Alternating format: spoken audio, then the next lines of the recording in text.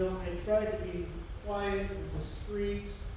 What do? Basically, drop everything. So I hope that that's not a precursor of what this message will be like, where I just drop everything. But here's my caveat with that. If you read the Word of God can do things that no preacher can do. And I woke up my normal time, which is way too early for me, this Sunday when that first alarm goes off, roughly about 4 o'clock in the morning. And I just kind of said the words, Lord, get me out of the way if I need to get out of the way. Maybe I do need to drop down and just get out of the way.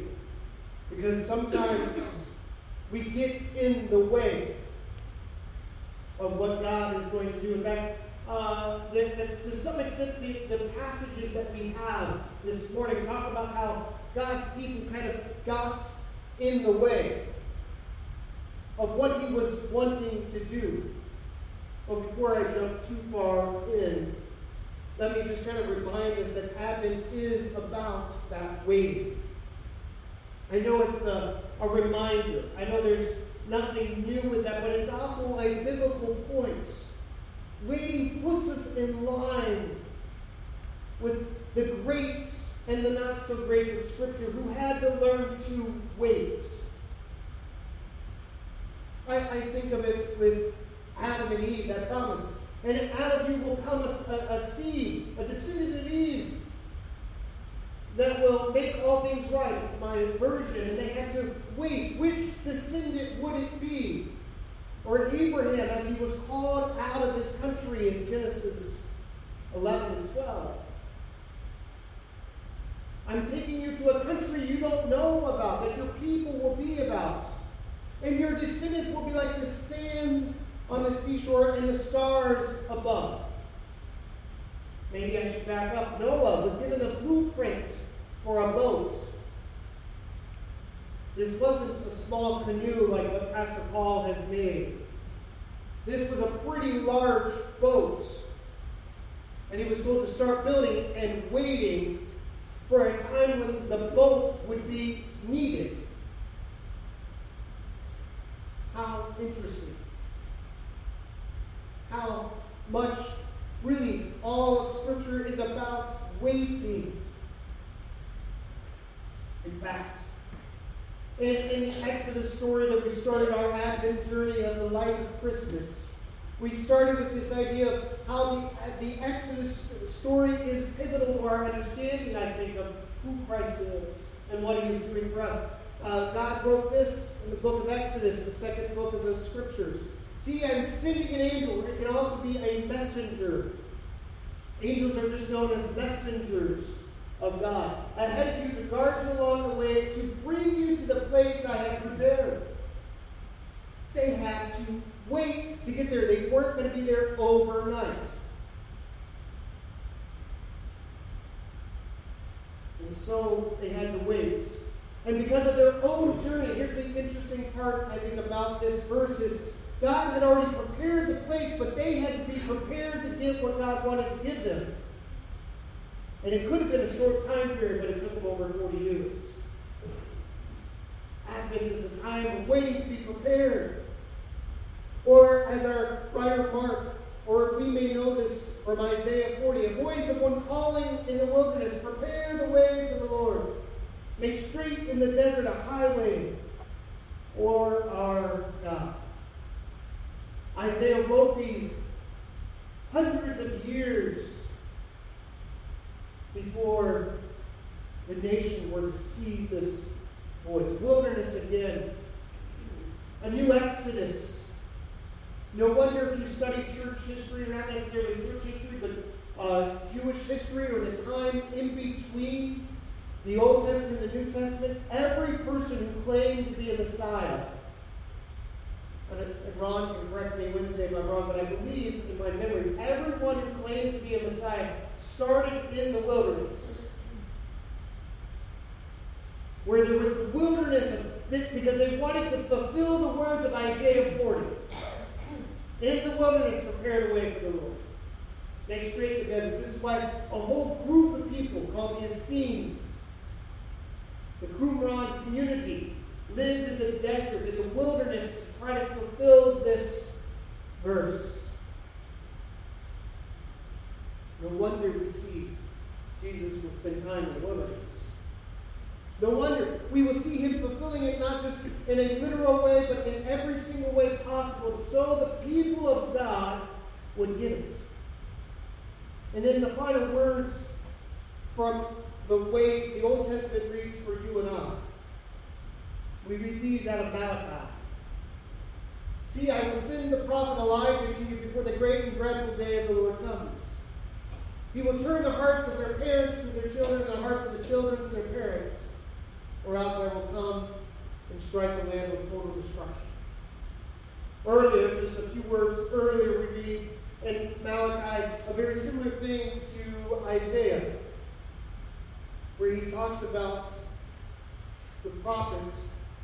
I will send my messenger, Malachi 3:1, who will prepare the way before me. Then suddenly the Lord you are seeking will come to his temple. The messenger of the covenant, whom you desire, will come, says the Lord Almighty. Advent is about waiting. 400 years, as you may have heard me say before, between the last words of Malachi until anything else would come about. A whole lot of waiting. But see, Advent isn't just about waiting. Advent is about God finishing what has already been started. See, we read in the very first pages of Mark, and I picked this intentionally. Mark picks up these prophecies from Malachi, from Isaiah, from Deuteronomy. He kind of pushes them all together, as was the way you did it back then. And he just said, this is the beginning of the gospel of Jesus the Messiah, the Son of God. But he's not trying to, no one would have read that and said, this is where the story begins. They would have realized this is just a new chapter in the story that God has started to write many, many, many decades prior. And he's going to break in real quick with who this Jesus is. He's the Son of God. And he's breaking in suddenly. In fact, one of the important words or favorite words of Mark is the word immediately. I mean, you read through Mark and it's immediately this, and then this, and then this, and then this, and then this. And you get to the time of the Holy Week, the Passion Week of Easter, and all of a sudden he immediately falls off the radar screen. And he says, now watch. Soak it all in.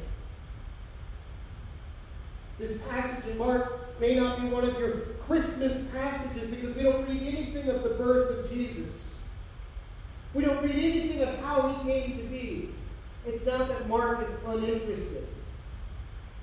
But what Mark wants us to see is that he's always been there. So a birth story doesn't really think they've always existed. That may not have been exactly Mark's point, but Mark wants us to get that this Jesus, the Messiah, the Christ, the Son of God, is the one that was fulfilled and prophesied about from the beginning. And so watch everything he does. Take note and listen.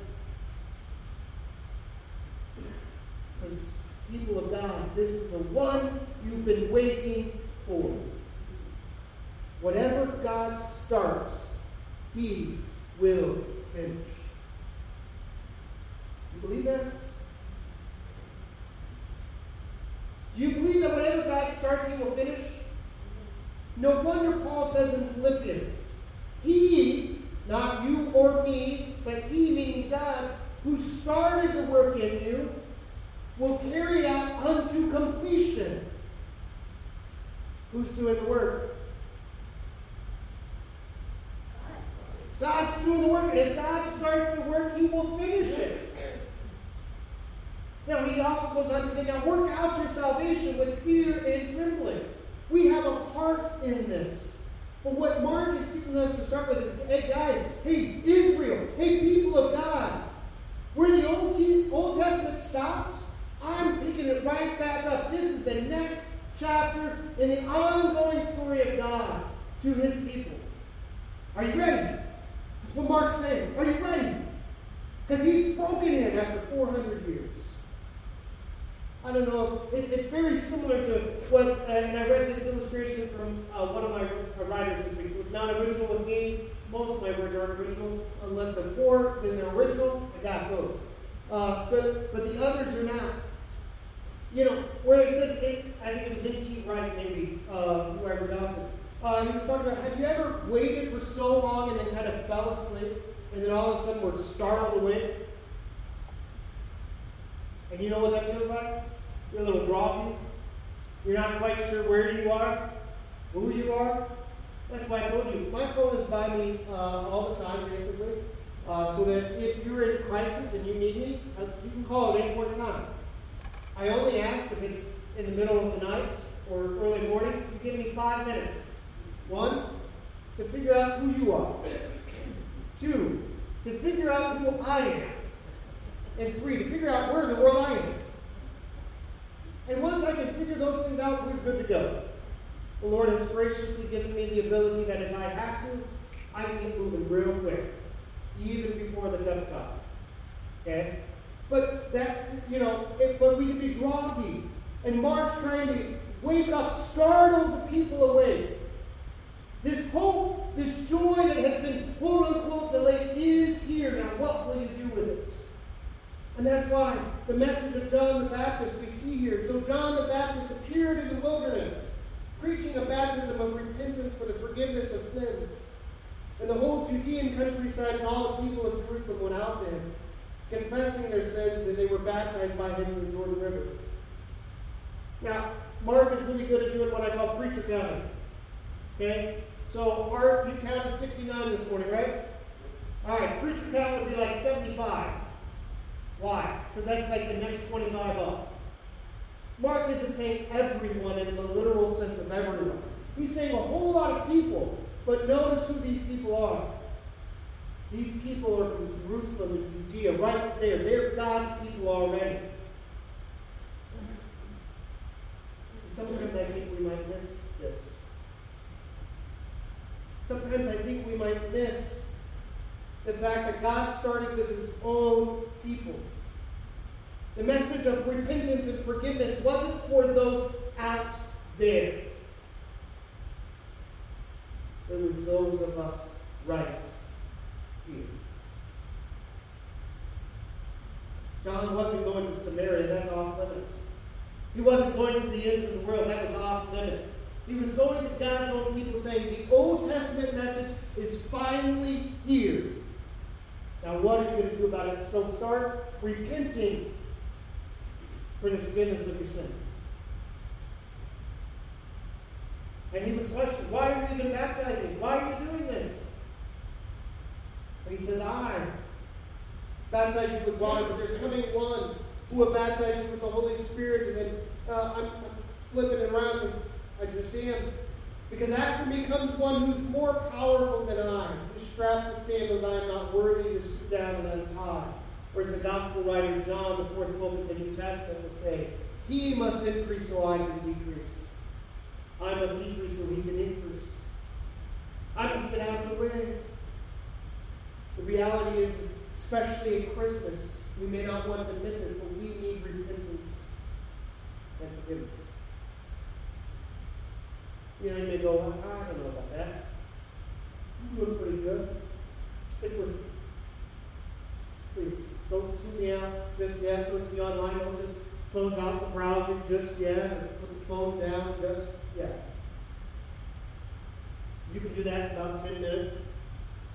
Or if you really think I've fallen off the wagon. Here's some of the things that I think is implied here. It's implied with the other words of the Gospel of Mark and what we know. We need repentance and forgiveness because sometimes we fall asleep waiting. And we get startled up and we're not quite sure where we are. We get tired of waiting and we want to just give up. Malachi, those words of Malachi, One of the things Malachi said right before that is return to the law of Moses. Be faithful to the law that God has given you. And John's calling them right back to that same thing. Are you being faithful? Are you getting tired of waiting? Some of you are like, not really, because I'm not even there yet. And that's okay. Sometimes we need to repent and get forgiveness because sometimes we get comfortable.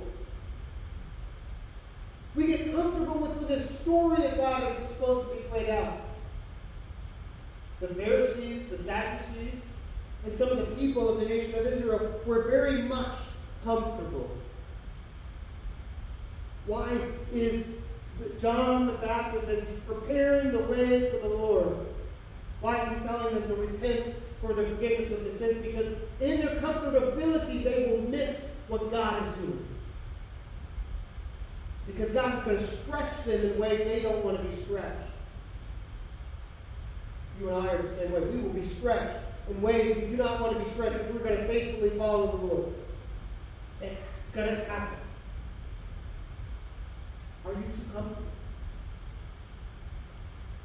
See, even in the midst of this season, I'm not really trying that hard. As Shannon would say, it's not too hard for me to say, no, we're not going to sing political anything new. I say it quite often.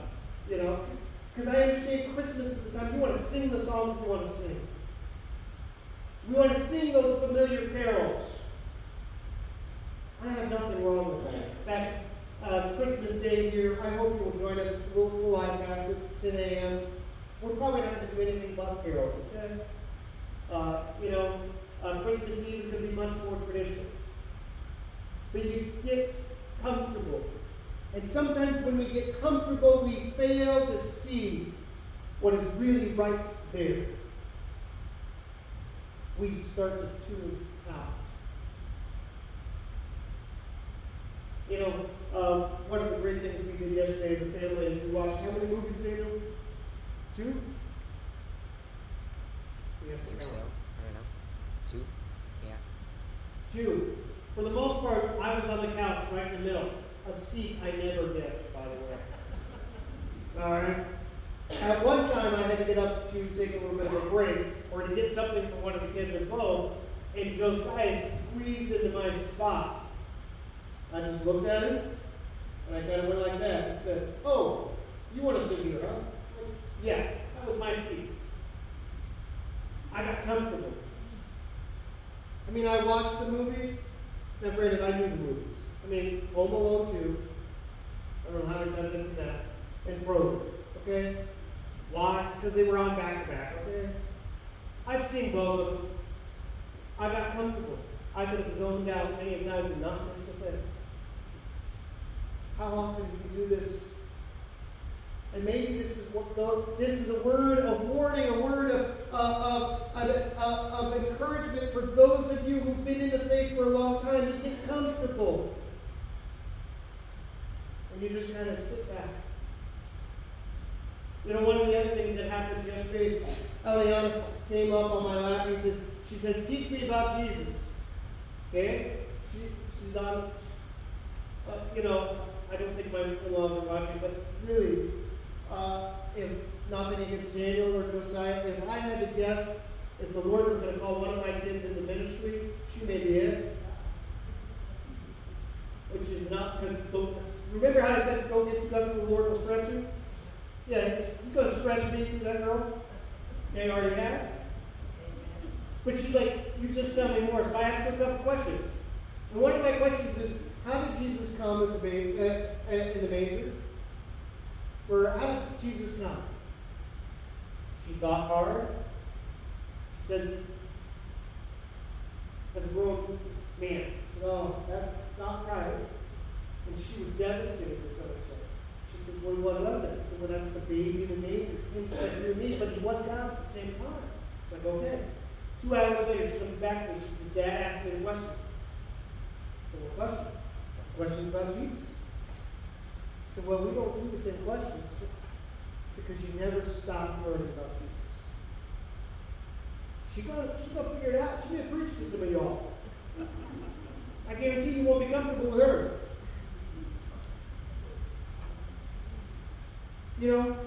But sometimes we get too comfortable, but sometimes we need to repent and ask for forgiveness because we think we know it.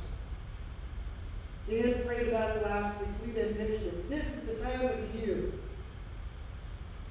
where we all know it. We all know the Christmas story. There's a second time of the year that we all know it. You want to know what that one is? Easter.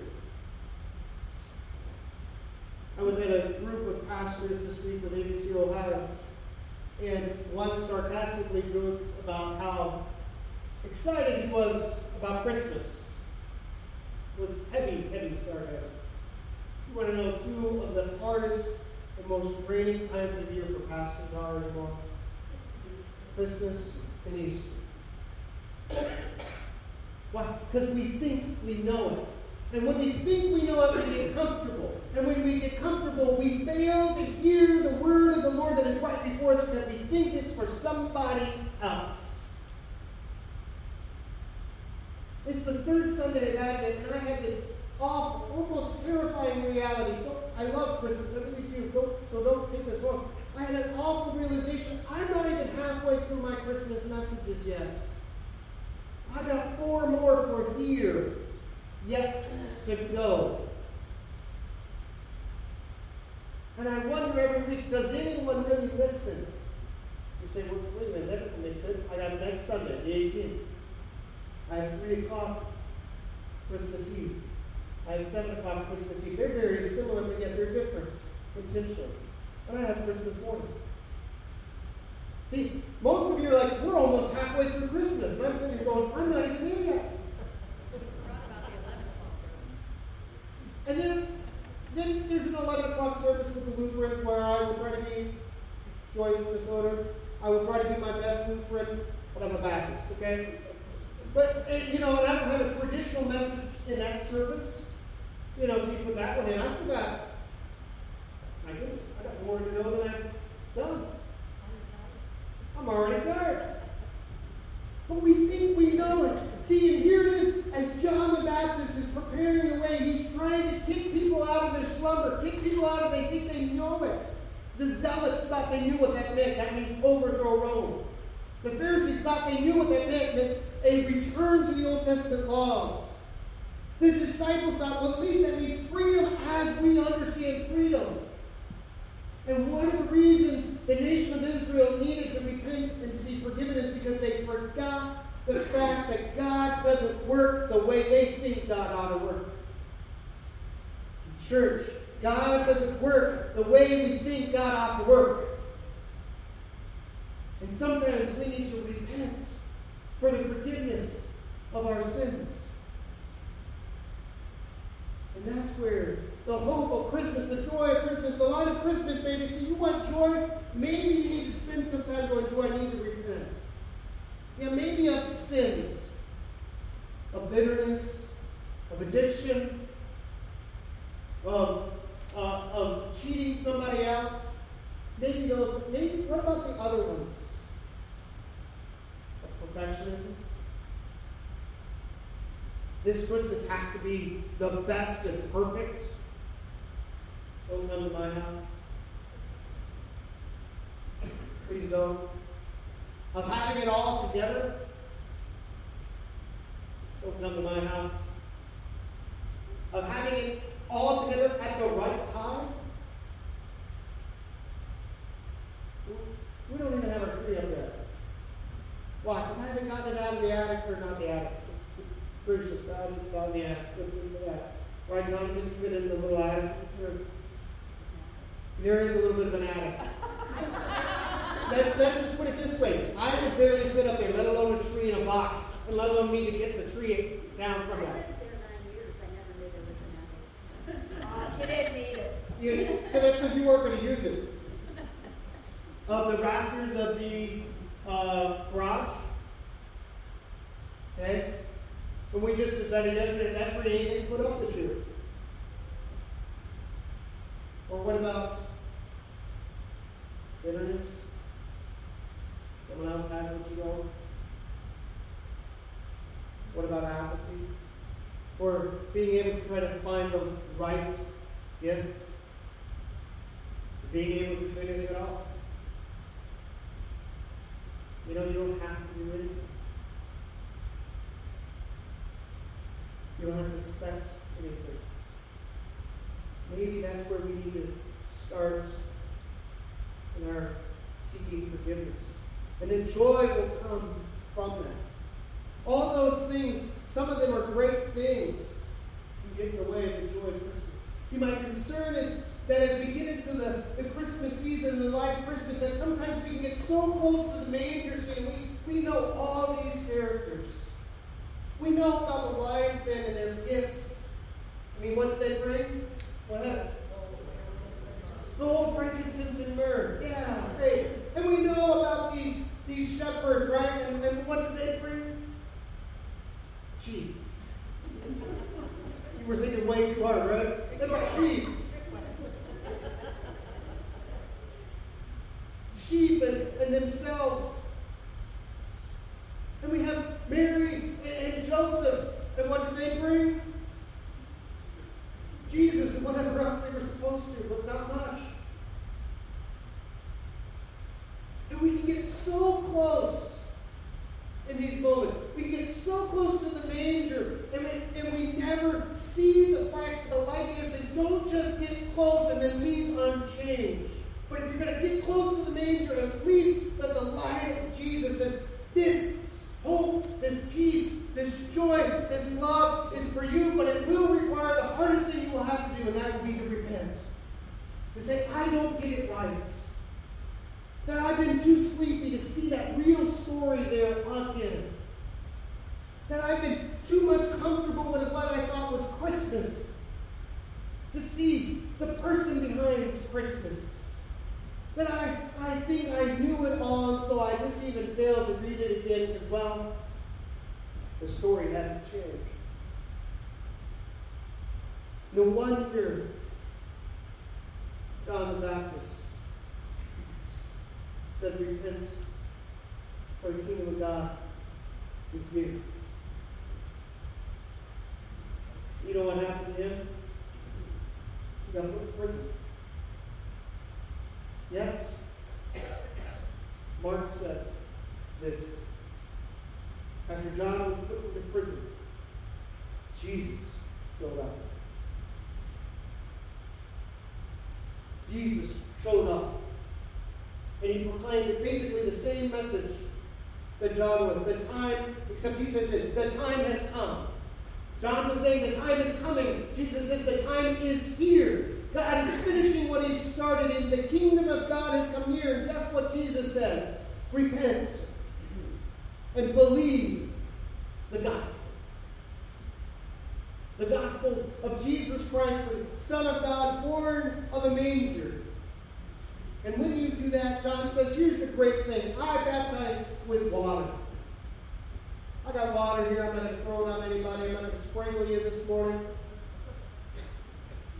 We know. And the question was asked, why did John baptize? John wasn't trying to say anything special necessarily happened with his baptism. Like when we do baptism, we don't believe anything special. It's not you're saved because you were baptized. You're saved because you repented. But he says, I baptize with just water. Who cares? But the one coming after me will baptize you with Spirit. See, Christ was going to do something totally unheard of to them and to us. He was going to give the Spirit. If you have repented and believed the gospel of Jesus Christ and you're faithfully working that out, which is our act of worship, to faithfully work out our salvation, you have the Spirit of Christ. You can do all this. You can repent. You can have joy in the midst of despair. You can have hope in the midst of darkness.